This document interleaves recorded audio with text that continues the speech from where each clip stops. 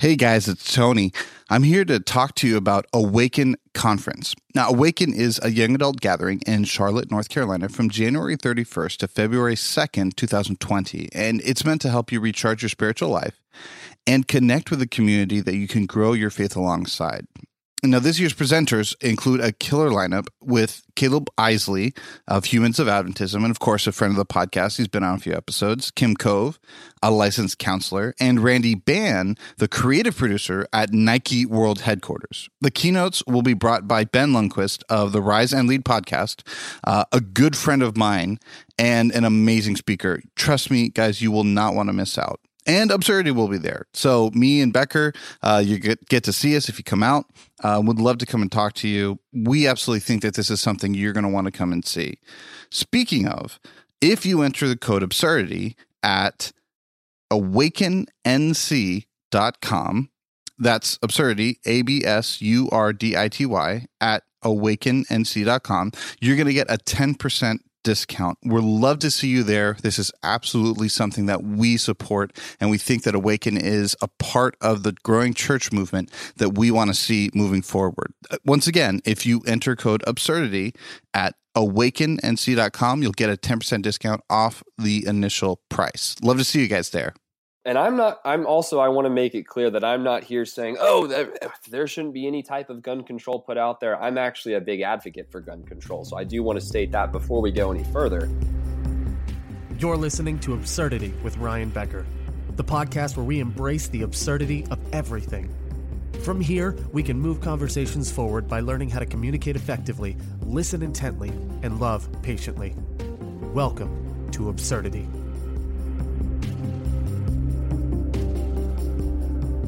Hey guys, thanks so much for listening to Absurdity. My name is Ryan Becker, and I'm so glad you are joining us this week.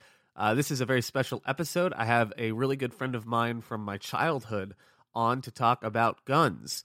Now, see, I've had a problem for years where I don't know how to have a good conversation about guns. And the reason being, I don't know a whole lot about them. The only guns I've ever shot in my life are paintball guns and airsoft guns. And I have had the police called on me for it. You'll hear me mention that later, because airsoft guns tend to have a more realistic look to them. And so when you're running around your neighborhood with real-looking guns, people tend to call the police. But other than that, I've had no experience with them. And so there's this heated conversation going on about gun control and guns across the country, and I think there's a lot of misconceptions out there because there are people that are simply uninformed or misinformed.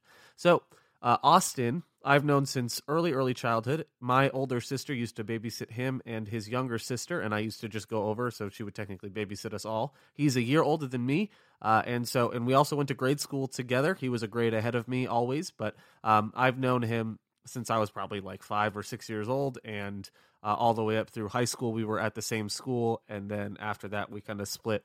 But he and I, one time, our kind of claim to fame is during a incident that happened with his senior class in high school.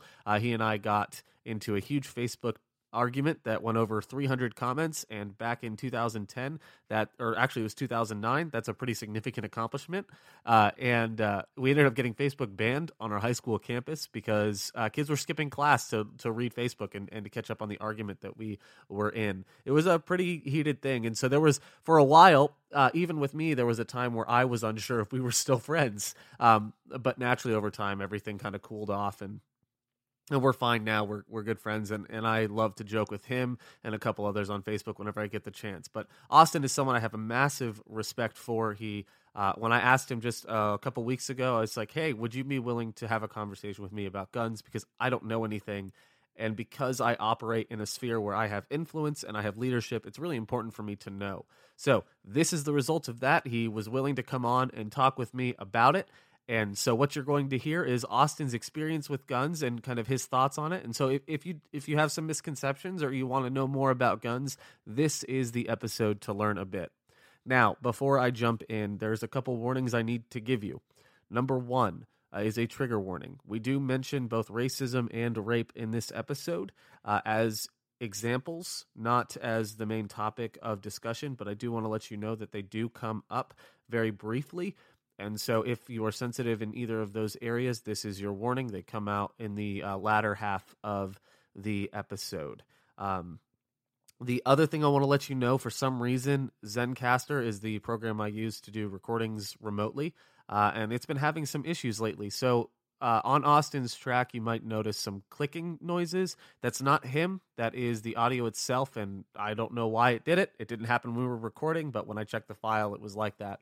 So sorry for that. Bear with us with that. It hopefully won't be that distracting for you. And lastly, Zencaster has also been having some audio drift issues, so I had to manually line things up. And so there might be a couple like little reaction things where I go, yeah, or that you might notice seems a little out of place. That just means I missed it. But really excited for this conversation despite some of the audio issues, but I wanted to be upfront with you about them. So here is our conversation with Austin Holloway.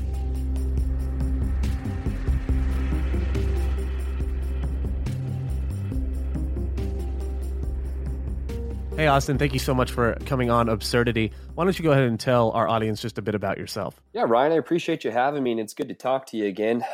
Again, my name's Austin Holloway. I'm actually a financial advisor.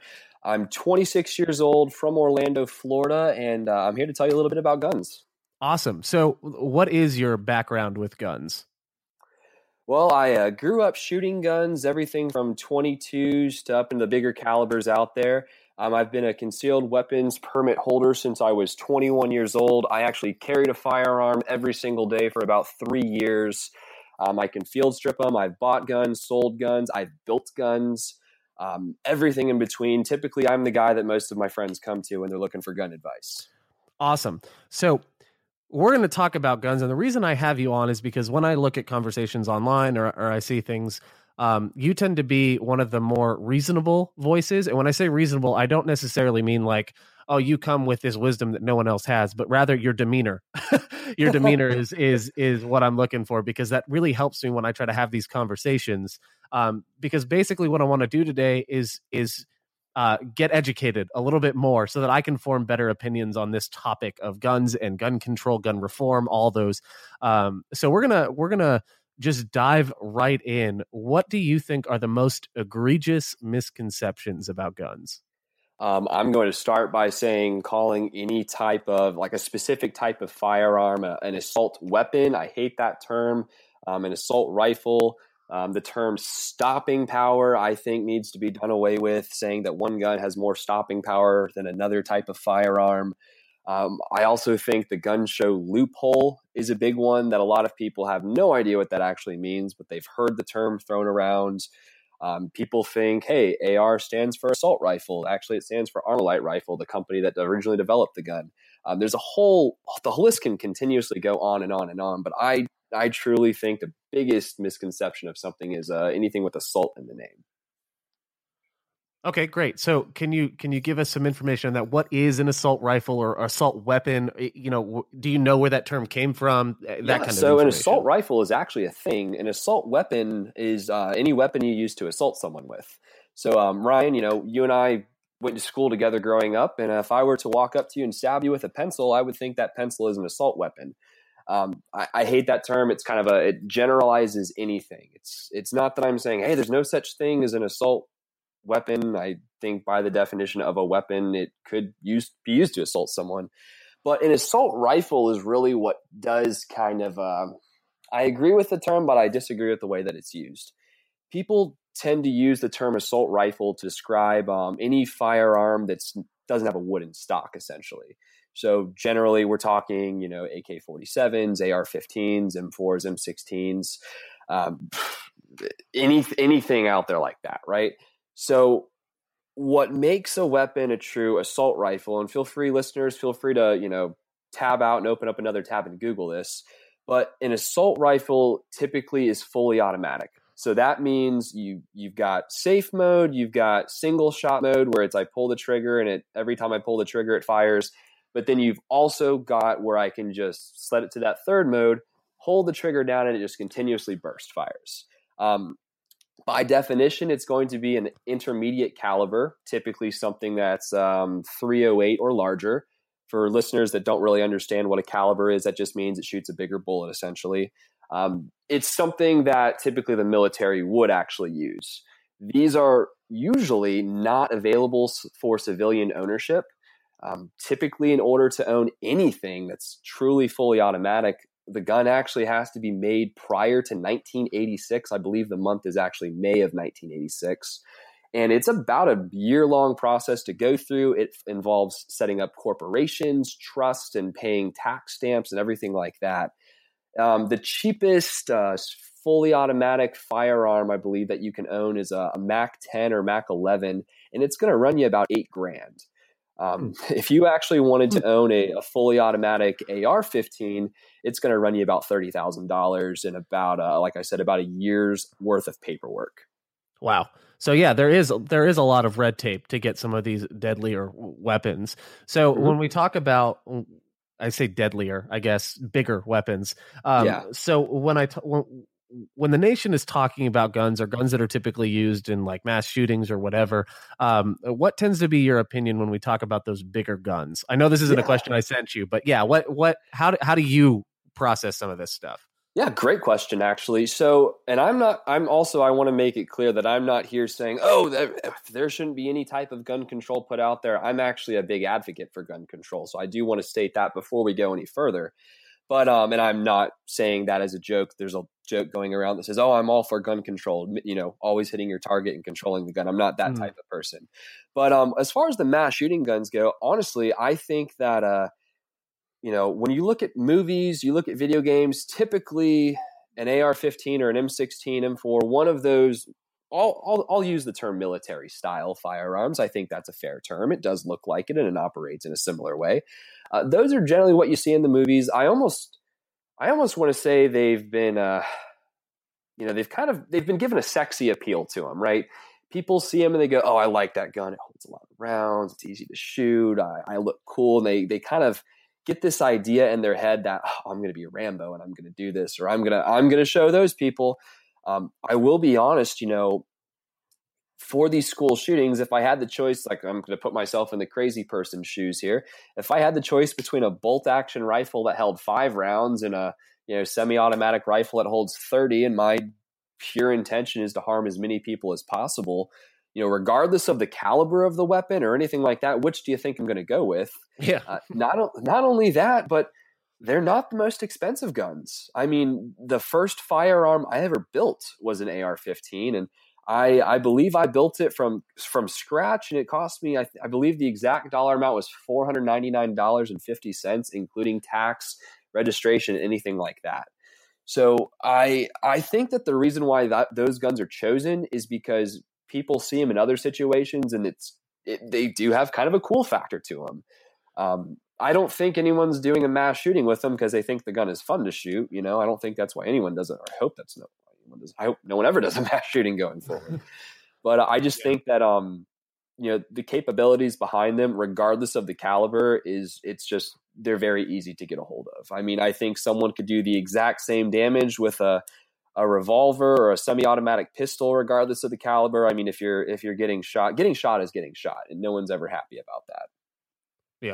Yeah, that's true. And I have a friend of mine who used to shoot professionally, and they said that, if they were going to do the same thing, if they were to, as you say, put themselves in the mind of a killer, they'd walk in with a shotgun, because that'll do the most damage up close. So there's all this, there's so many, I guess, different options out there. That, I guess it makes sense to go with what is the most popular or what looks the coolest. That definitely makes sense. Now, before we go to really quick too, it's kind of the same notion of I'll throw out there the AK-47 when you see over in the Middle East. That's typically the gun that the terrorists use, but it's not because that's the best choice for them. It's just the most readily available for them. That's why the military uses I believe now they're using M4s, is because they're cheap, they're mass produced, and they're readily available. But I'm sorry, keep going. No, that's fine. So when if I wanted to go get an AR-15, what would I have to do? So you're up in South Carolina, right, Ryan, or North Carolina? Correct. Yeah, South Carolina. Gotcha. Technically. So I'm down here in Florida. I'm not going to pretend to be an expert on South Carolina's laws, but I will tell you, in the state of Florida, it's pretty easy. And I'm going to say, technically you're a southern state, so I'm going to assume it's about the same. I know there's been a lot of talk now, and I know Florida's in the process of making it illegal to purchase any type of any type of firearm if you're under the age of 21, but you're over 21. So let's say that doesn't apply to you. You are going to walk into the store and you're going to point to the one that you want. And you'll probably pick up something that's in the $500 range. And what they're going to do is they're going to say, okay, fill out this form. It's a standard federal firearms purchasing form. I forget the exact number on there. Feel free to Google that firearms purchasing form, 4473, something like that. It's a 4-digit number. But you fill it out. It basically asks you what's your name, what's your date of birth. Fun fact, you don't even have to put your social on it. Any firearm I've ever purchased, I did, just because what they do is they take that form and then run a background check on you. So you can see putting your social is going to make the background check easier for you, but it's not required for it. Gotcha. Some places, and some places will take your fingerprints in some states won't. Anytime I've ever bought a firearm, they've taken my fingerprints up until I got my concealed weapons permit. Then they no longer took those because going through that process, I actually had to have my fingerprints submitted to the FBI. So basically, though, you're going to go up. They're going to do that. It's going to take maybe 10 to 15 minutes for the entire process, from you pointing the gun to them ringing you up, submitting the background check, it coming back, because this is a long gun, and then you're going to walk out of the store with the firearm. If you were to do that same process and you were to buy a revolver or a pistol, any type of like semi-auto pistol, single shot, anything that's a handgun. Most states do have a weight on that. I don't know what South Carolina's weight is. In the state of Florida, though, if you do not have a concealed weapons permit, it is a 3 business day weight. So that means if I went in to purchase, a brand new Glock, and I said, you know what, it's Monday, I would not be picking that up until 3 days later. Now, I have my concealed weapons permit, so I guess I'm different in the eyes of the government. I could actually walk in, buy it, and walk out the same day. But for someone like you, Ryan, there would be a 3-day wait on that. Gotcha. Oh, wow. Way to just assume I don't have I'm just kidding. No, I don't. I definitely don't. I've never fired I fired paintball guns, and I've had the cops call on me because I was firing airsoft guns in my neighborhood before, because those look real. So, but outside of that, no, I've never fired an actual gun. So really, it's really hard for me to just come up with an opinion on this stuff because I just don't know.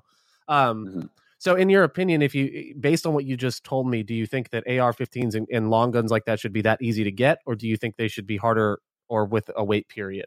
So that's where I kind of, I've kind of seen very pro-gun coming up to this as someone that's owned them, fired them, built them, and everything like that. And this is where I tend to really piss off gun owners, because I absolutely do think that they're too accessible to anybody.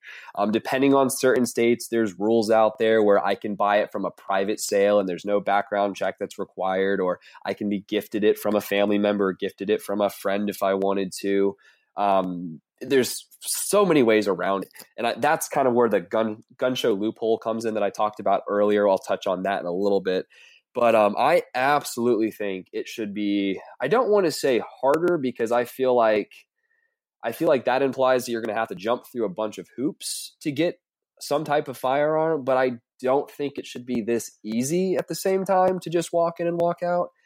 I think a really good way to get around it is a more thorough background check. In some states, here's a fun fact for you that this will probably make a lot of listeners' mouths drop open.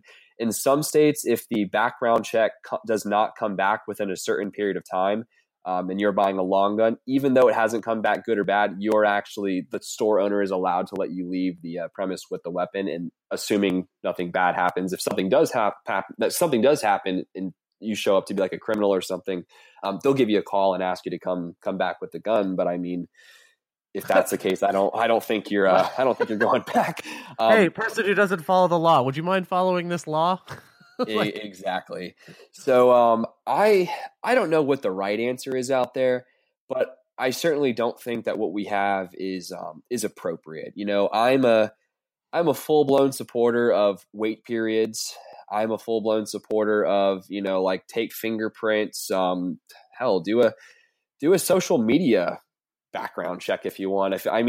I think that I don't necessarily believe in some type of registration because, and this is where the pro-gun people will agree with me, I do believe that registration leads to confiscation. If you don't believe me, look at the state of California. So I'm not necessarily for that, but I think there should be some type of, like, maybe a local police in your county. Maybe when you purchase a firearm, they have to do a check with them as well. I don't necessarily agree with having like the chief law enforcement officer like signing off on everyone, because if the Clio for that town says, you know what, I'm just not pro-gun, I'm not going to sign off on anybody, that's their choice. But I think, a week waiting period, a 3-day waiting period for long guns, I'm totally fine with it being a 21 and older. I guess I'm 26, so that doesn't really apply to me. But I think where we really need to step our game up, and I'm going to speak from a national standpoint here, not even a state thing. I think it should be a federal law that any single firearm sold in a private sale should go through an FFL. That's a federal firearms license. So that basically means a store owner.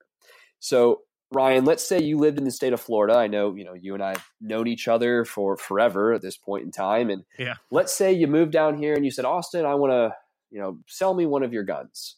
I could legally hand you a gun and you hand me money, and that's it. That's it. That's all we have to do. I just assume you're a good person. Here's the thing though. You and I know each other, Ryan. I'm going to go out on a limb and assume you're not a felon. Correct. Okay. So there we go. Ryan has told me he's not a felon. That's all the due diligence I technically don't even have to do, but I've done some due diligence.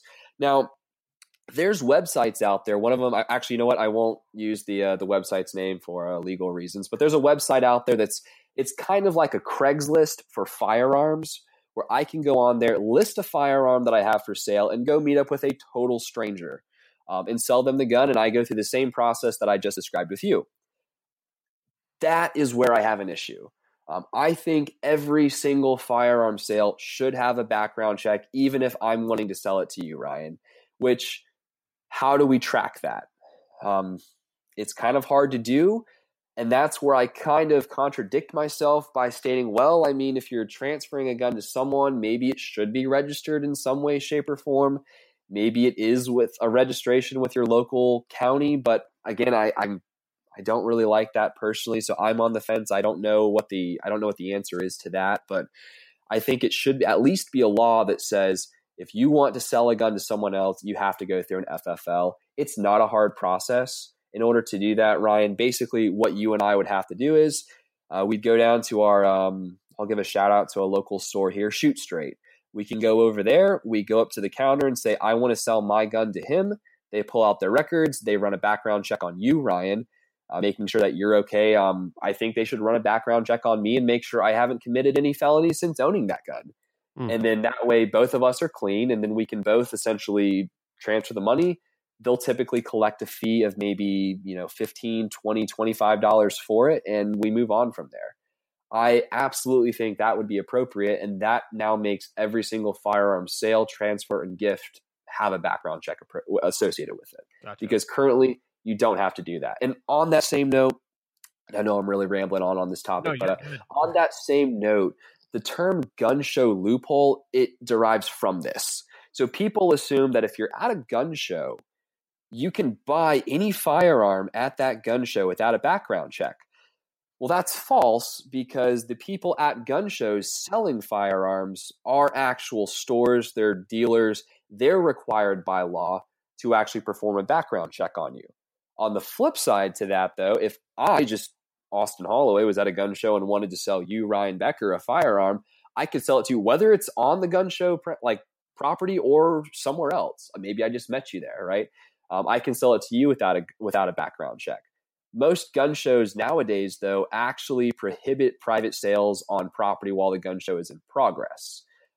So actually, they have, quote unquote, tightened up on the gun show loophole, even though that's not really a thing. But Ryan, I mean, you and I could just go next door and do the sale right there. I mean, I've sold a gun to a friend in a Publix parking lot, for instance. It can happen anywhere. Yeah. Okay. That makes sense. And that I didn't know that about the gun show loophole. I didn't realize that.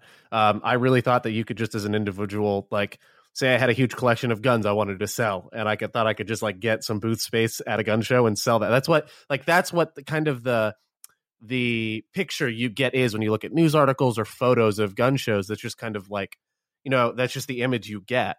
But understanding that those are all dealers, that kind of does change things a bit. When we talk about a registration or a registry, are you talking like a digital list that the police station or there's some sort of state registry that every gun owner's name is on? Is that So what a lot of people want with a registration list is essentially, so all guns have a serial number.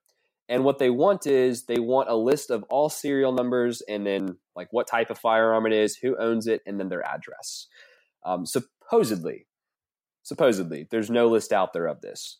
But I'm going to go, and again, this is where I kind of take the middle ground here.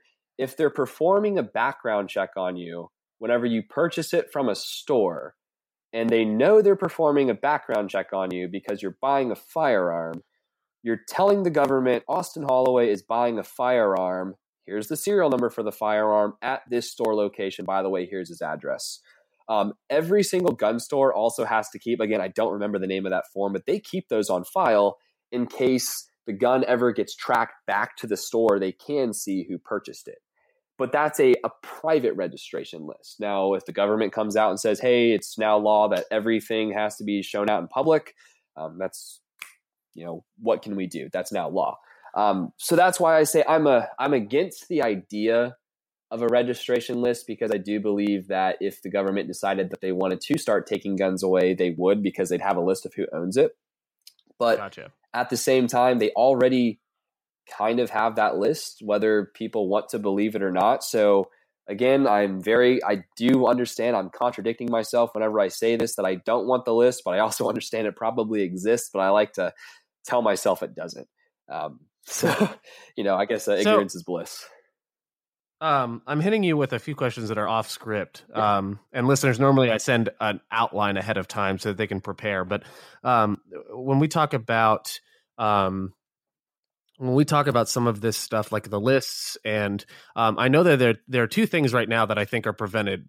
Right. So number one is no list or no files can be kept digitally. Is that like most of it's done by paper?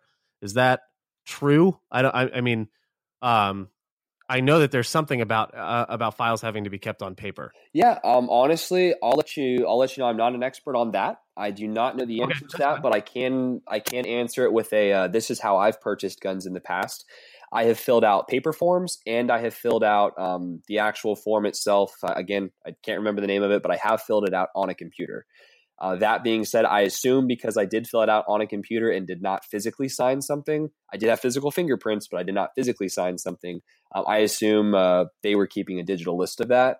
That was actually Gander Mountain that kept the digital list of that. So I would assume that it's okay to store digitally. I'm also going to assume that probably is a different rule by state, even though it's a federal form. But I'm not going to pretend to know the exact answer to that.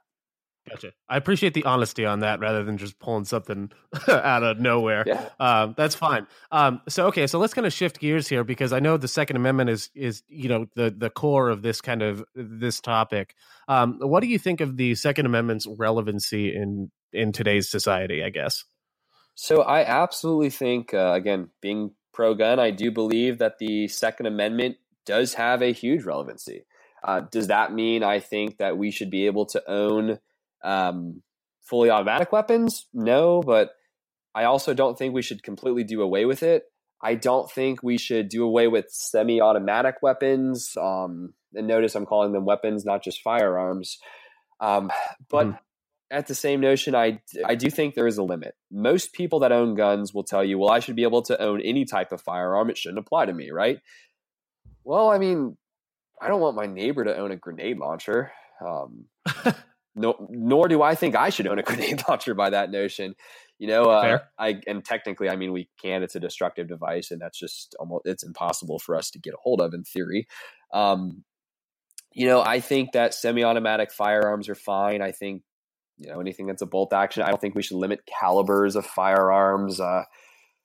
I do think there is a relevancy to it, to the same point that I think we should have freedom of speech. To the same point, I think there should be amendments in there for healthcare. I think there should be an amendment in there that says, hey, everyone has the right to drive a car until it's taken away from them. Things like that. I do think there is relevancy, but I don't think it's to the extent that a lot of people like to say it's to. So then, do you think that the attention that gets drawn towards guns after a mass shooting, do you think it's warranted? Do you think it's somewhat warranted? Do you think it's not warranted at all? Well, I think that I don't believe that guns kill people. I think people kill people in the same way. I don't think that alcohol causes people to kill people in drunk driving accidents. I think it's the person's choice to drink, and then they make a poor choice after that. Mm-hmm. That being said, though, I saw a great example of this on Facebook the other day. Shout out to my girlfriend for actually sharing it with me.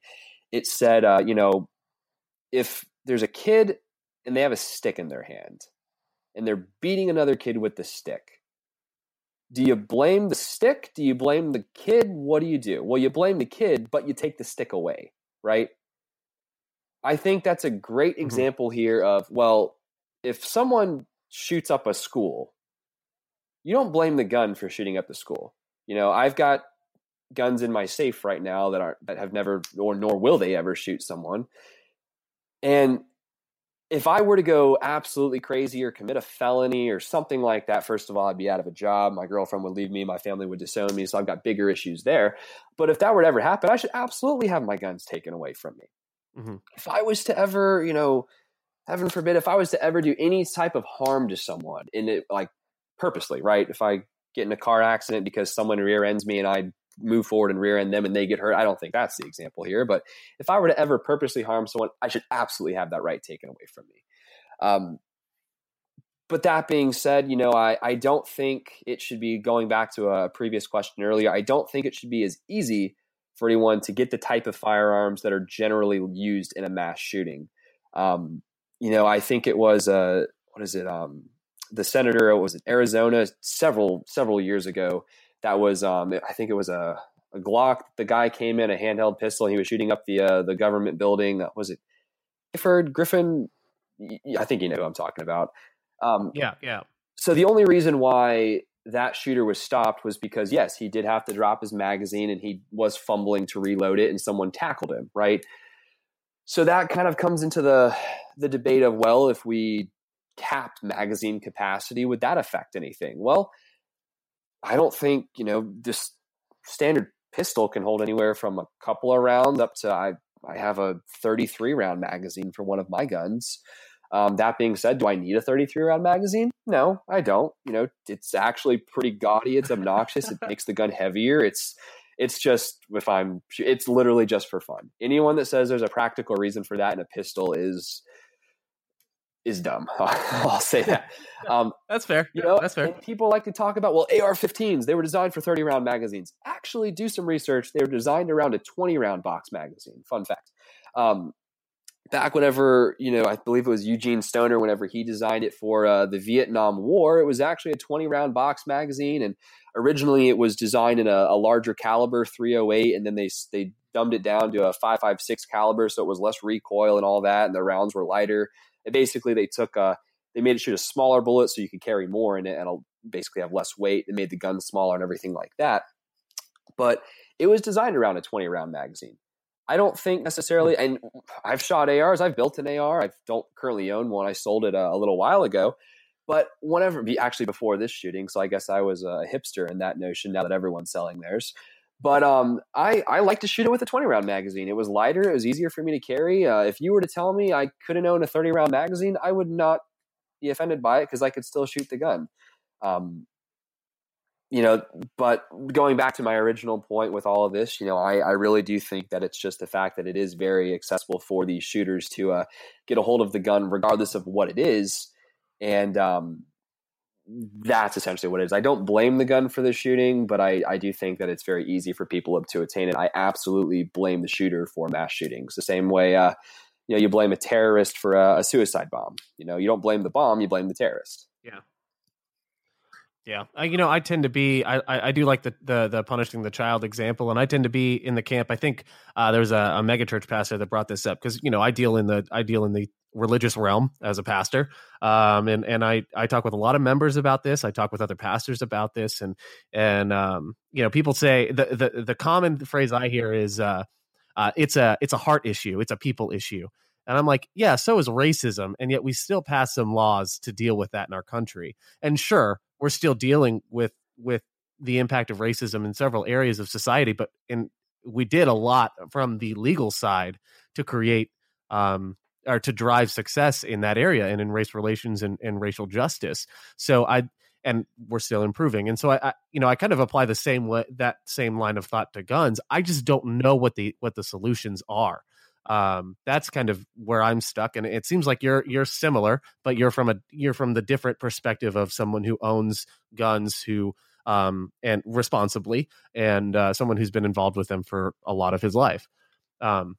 Exactly. On that same note, I hate to use this example. It's kind of crude, the same note as using race, but rape is a horrible thing and it happens, but you don't blame the woman for it. You blame the rapist for it, right? Mm-hmm. It's kind of the same mentality here.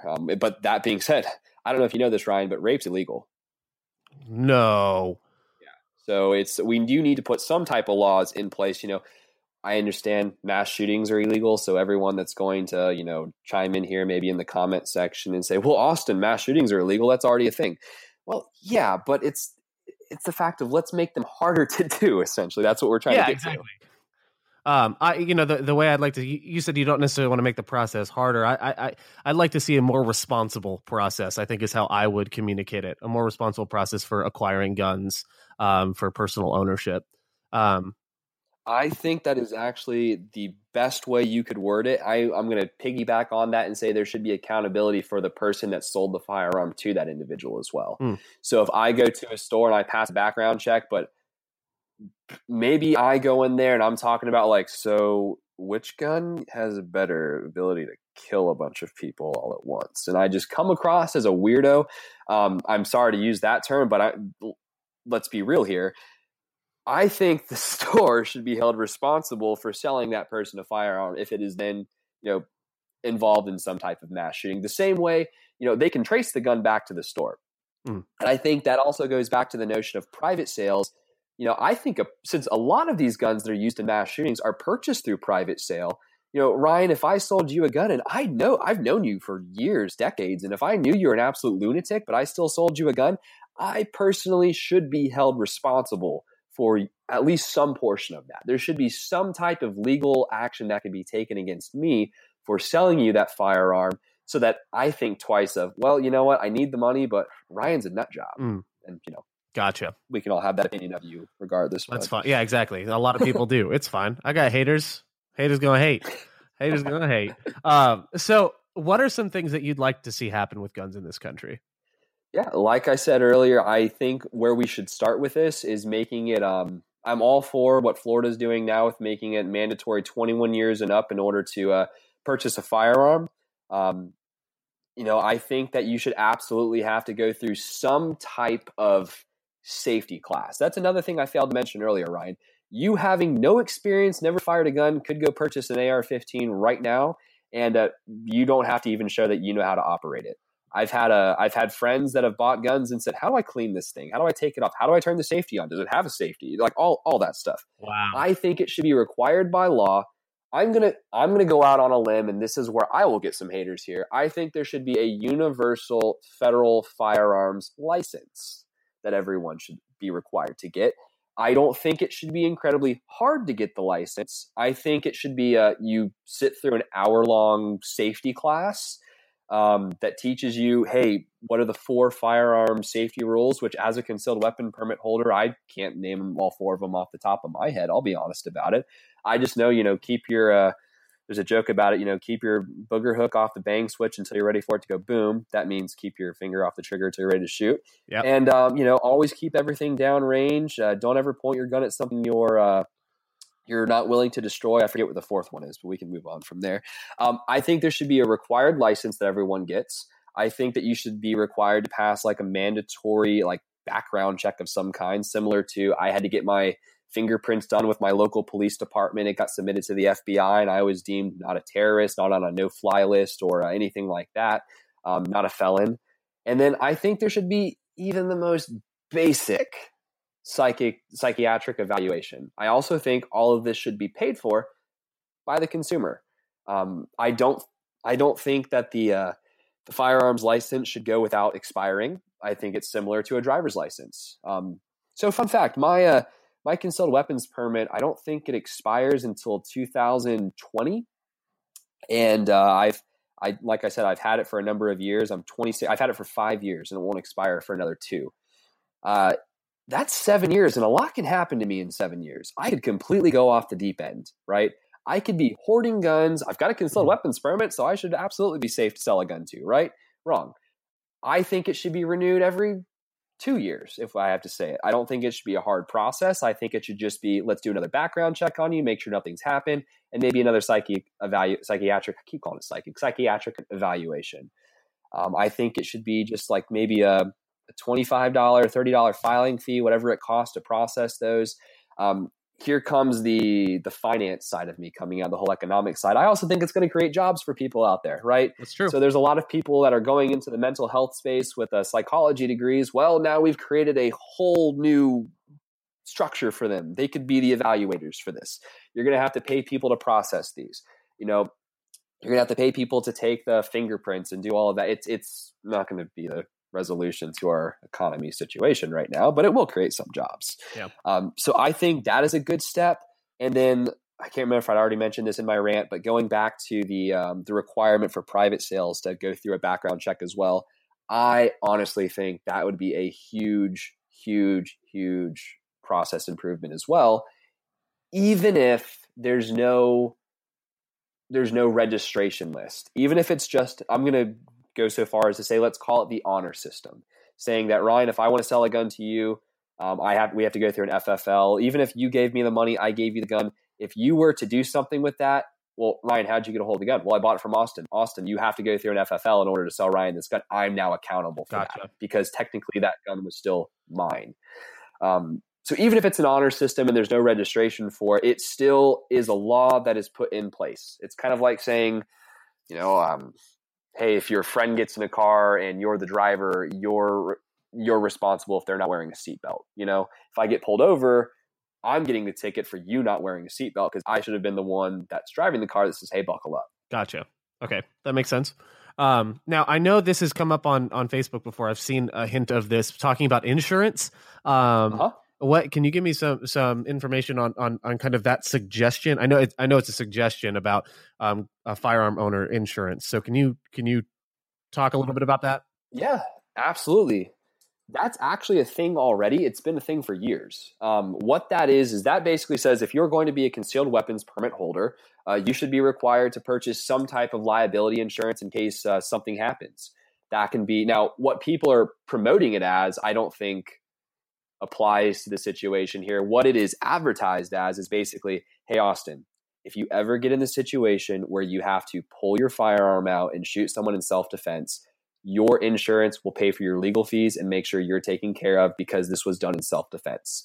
What a lot of people don't know, that kind of, again, I like to use the word sexy. They think, oh, carrying a firearm sexy. It makes me Rambo. I'm kind of cool. Like I can protect myself. What they don't know is if you ever have to actually use that in self-defense, it can ruin you. Absolutely ruin you. Even if, I hate to use this example, but let's look at George Zimmerman and Trayvon Martin. He had to go for months of paying his attorney. He had to get new suit. He had all of this stuff, court battles he had to do. He wasn't working at the time. That could have financially ruined him in the end.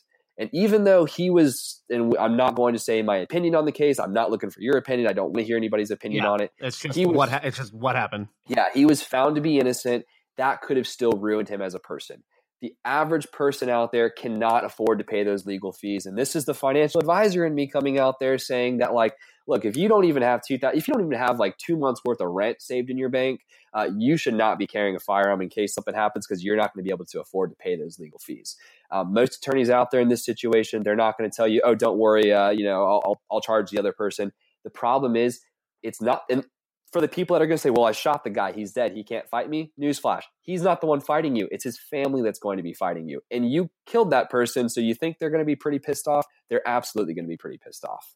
Yeah, that makes sense. I digress on that situation. No, that's fine. And I appreciate that. So if you looked at like a federal firearms license, right? If you looked like a universal firearms license, if there was, okay, so here's kind of where I'm thinking, right? We've talked about universal classes and things like that. And my thing is, yeah, the consumer would pay for them, but how do you start those? Where does the money come to start those classes? Because they've got to be obviously made available before anyone pays to take them. Mm-hmm. So would you advocate for government giving a package to help like loan to class runners or organizations to help put these on, and then they pay them back, or how do we fund that from an economic standpoint, do you think? Yeah.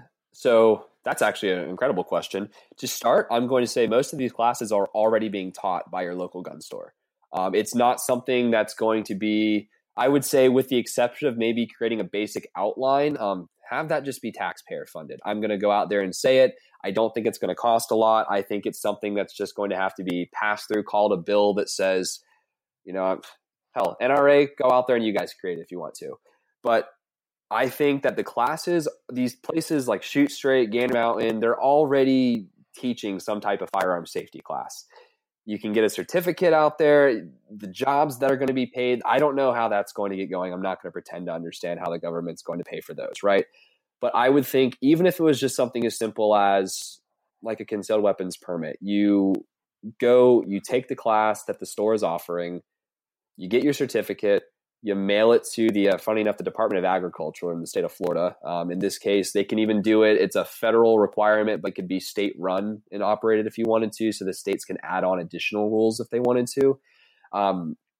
I would think let's look at it from the concealed weapons. I'll use the concealed weapons permit in the state of Florida. So I had to go take my class. It was an 8-hour long class I took. You can do it realistically in about as short as an hour, but I wanted to take the extended one because I'm a nerd like that.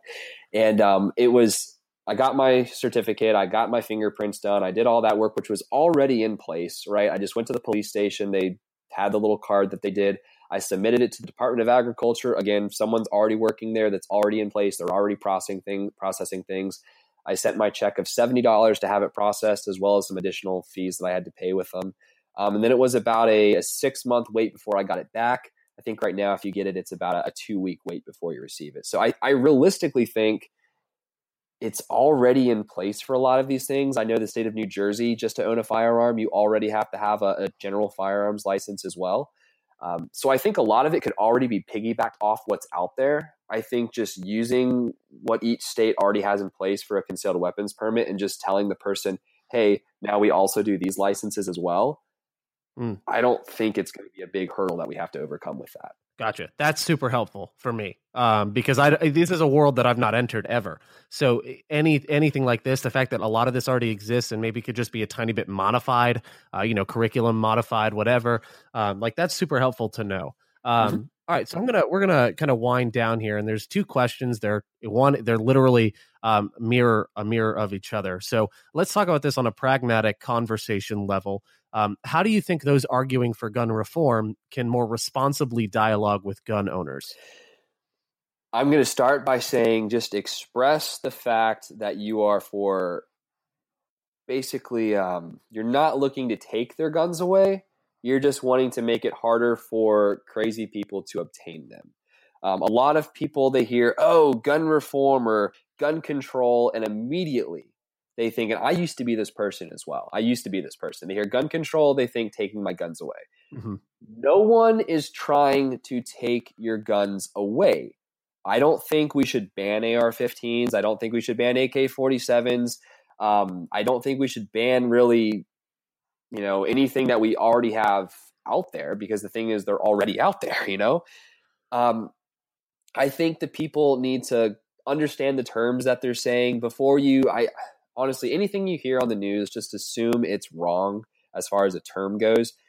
Do your own research. It's funny. You hear people that they'll say like, oh, there was an assault weapon that was used to shoot up this school, or there was an assault rifle or something. And it turns out the guy went around stabbing people or something, right? Now, technically you could say assault weapon, but that's not what they mean. I think just learning the basics of firearms if you're for gun reform, just learn the basics, learn how they operate. Maybe ask a friend if you know one that's into guns. Say, hey, can you teach me some firearm safety?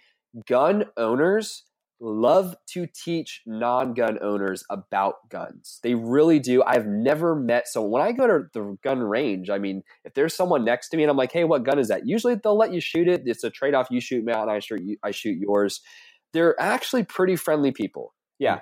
I'm from the South. I get it. We're rednecks. I absolutely get it. I grew up with my, to give you kind of a background on my family, my dad and stepmom for their honeymoon went to a hunting camp. They both shot a deer, had it stuffed and mounted, and gave it to each other as a present. That's the kind of family I grew up in. That being said, now I'm a financial advisor. I'm a little bit more white collar personally, but that's what I grew up in. So I understand those are the people I grew up around, and they are very friendly people. So if you're trying to have an argument with someone, or we'll call it a debate with someone, to say like, hey, I think we should absolutely change the gun laws. Don't say you want to ban this type of firearm, because you're not going to get anywhere with them. It's kind of the same argument on the flip side to that, which I assume is going to be your follow-up question to this, which is, for the pro-gun people, how do they make their argument to the gun reform people to say like, hey, these are fine? Yep. It's the same way for them saying like, oh, we should legalize every single type of firearm. That's not going to happen either. We're not taking away all the guns, but we're also not going to make them all legal. That one is actually harder for me to do, because I've been on that side of the fence. I've tried to make my friends more aware of firearms and that they are actually fun. And I always say, like, if anyone truly wants to know, I will take you shooting. I'll take you out to the gun range. Like, it's an expensive hobby to get into. A gun range trip is easily $200 or $300, but if it's your first time going, I'm willing to eat the cost. If you're really saying, I want to learn about this, I'm not offering that to everyone listening here. Sorry to burst your bubble, but just for a select few friends of mine.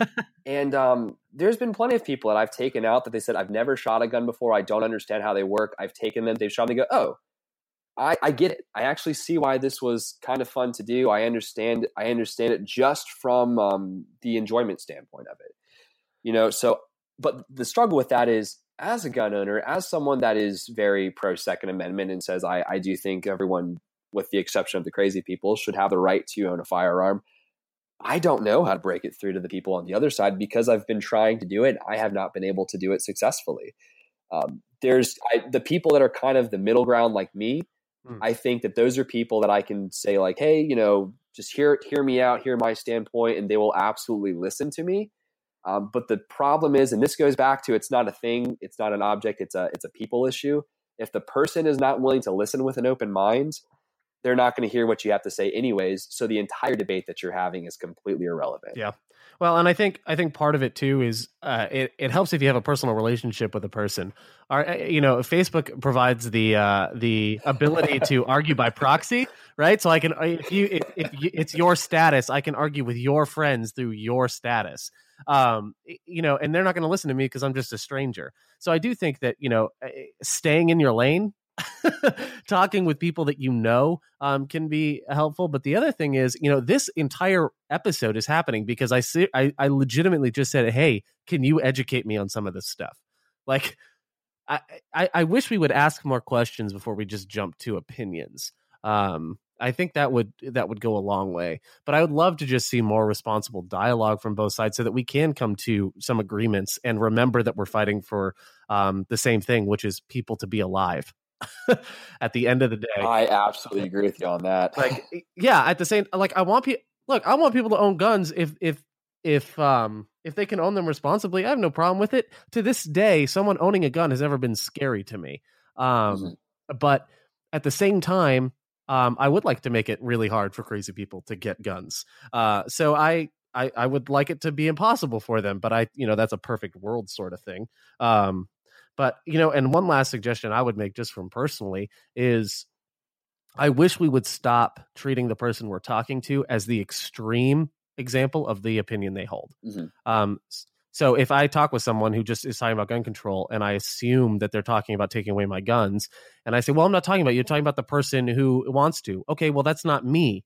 So treat me for the opinions that I hold, not the opinions you think I hold. And I feel like that might make a big difference too. And I think that happens on an individual level. So when I say that, and people think, well, not everyone's going to do that. If just one person does that at a time, if just one person decides to responsibly dialogue at a time, I think that change does happen on the individual level. So, but Austin, I want to thank you so much for coming on this podcast and helping me understand so much more about this. Do you have any final thoughts, anything you want to share for listeners before we head off? Yeah, absolutely. So final thoughts for me is essentially do your due diligence on this. If you're on the fence and you say, I don't really know how I feel, I don't know how I feel this way or that way, before you get out there on the websites that are like antigun.com or super pro Second Amendment.com, like those are going to be very, very biased one way or another. Do your due diligence. Don't believe everything you read on Facebook. Don't believe everything you read on the news. Memes are great. They don't carry really valid information on that. Look it up for yourself. If you're unsure, talk to both sides. If you're on the fence of, I don't know if I should feel this way, left or right, talk to someone on the left, talk to someone on the right, form your own opinion. There's truth on both sides. There's also, I don't want to say lies on both sides, but there's some misconceptions on both sides as well. Absolutely. So do your own research on that. And just keep in mind that there's a lot of things out there that the media has promoted that, are not necessarily true one way or another. That would kind of be where I would end things there on that. Other than that, final thoughts that I have would be, don't do drugs and invest wisely. But not in drugs. Don't invest not in drugs. Unless we're talking, like pharmaceutical companies, and even then I stay away from that. So, I had a friend, this is completely out. I had a friend of mine that was doing nursing in college. This friend, but I'm not going to say his name. And we used to make up on the spot. We used to tell people that he was majoring in street pharmacy. I like it. And we would basically describe the entire process of selling illegal drugs, but we would use phrases and terminology that made it seem like it was like a legit thing. And they would look at us like wide-eyed, like, wow, I've never heard of that. That sounds so fancy and awesome and like this whole new world. And we're like, no, we're talking about selling drugs. Like, this isn't like, you should come on, it's street pharmacy. So pharmaceuticals are cool, but not street pharmaceuticals. Yeah, so kids stay away from drugs. Yeah, it's kind of funny there. Speaking of fancy terms, I like to use the example just to mess with people occasionally and say, oh my gosh, like I can't believe my friend, he's got a drinking problem. Like, well, what's wrong? I'm like, oh, he drinks dihydrogen monoxide all the time. Sounds super fancy, right? That's for those of you listening, Google it. It's a very deadly drink out there. It's present in 100% of people who die. Yeah. 100% of people that die have it. Your body does have it in you right now, and you probably don't even know it. So definitely do your research on that. But that right there is the best example of kind of like as an example that I can say of an assault weapon or an assault rifle, right? Dihydrogen monoxide. Look it up. Gotcha. Other than that, Ryan, I appreciate you having me on here. I've got nothing else unless you have any other questions for me. Nope, that's it. Thank you so much, man. I really appreciate this. I've learned a ton, and I feel like I can have better conversations about this now. So thank you. And if I ever have gun questions again, I may have you back on here. So really appreciate you, man. Take care. Absolutely. You take care as well.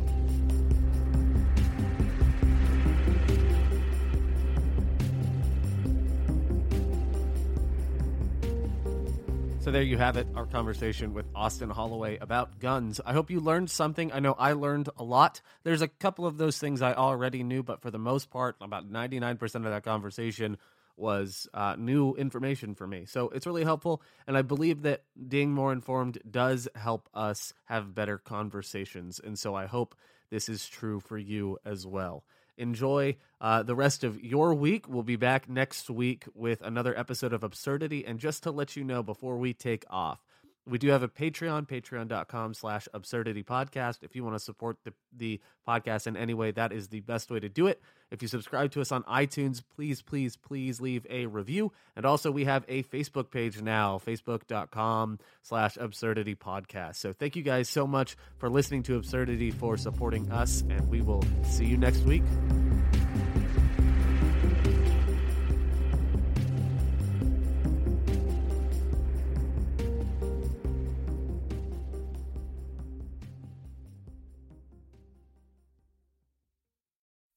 Today's episode of Absurdity is sponsored by The Haystack. The Haystack is a voice for young adults in the Seventh-day Adventist Church that produces articles, music reviews, videos, and more. To check them out, go to www.thehaystack.org. The Haystack. Life, culture, theology.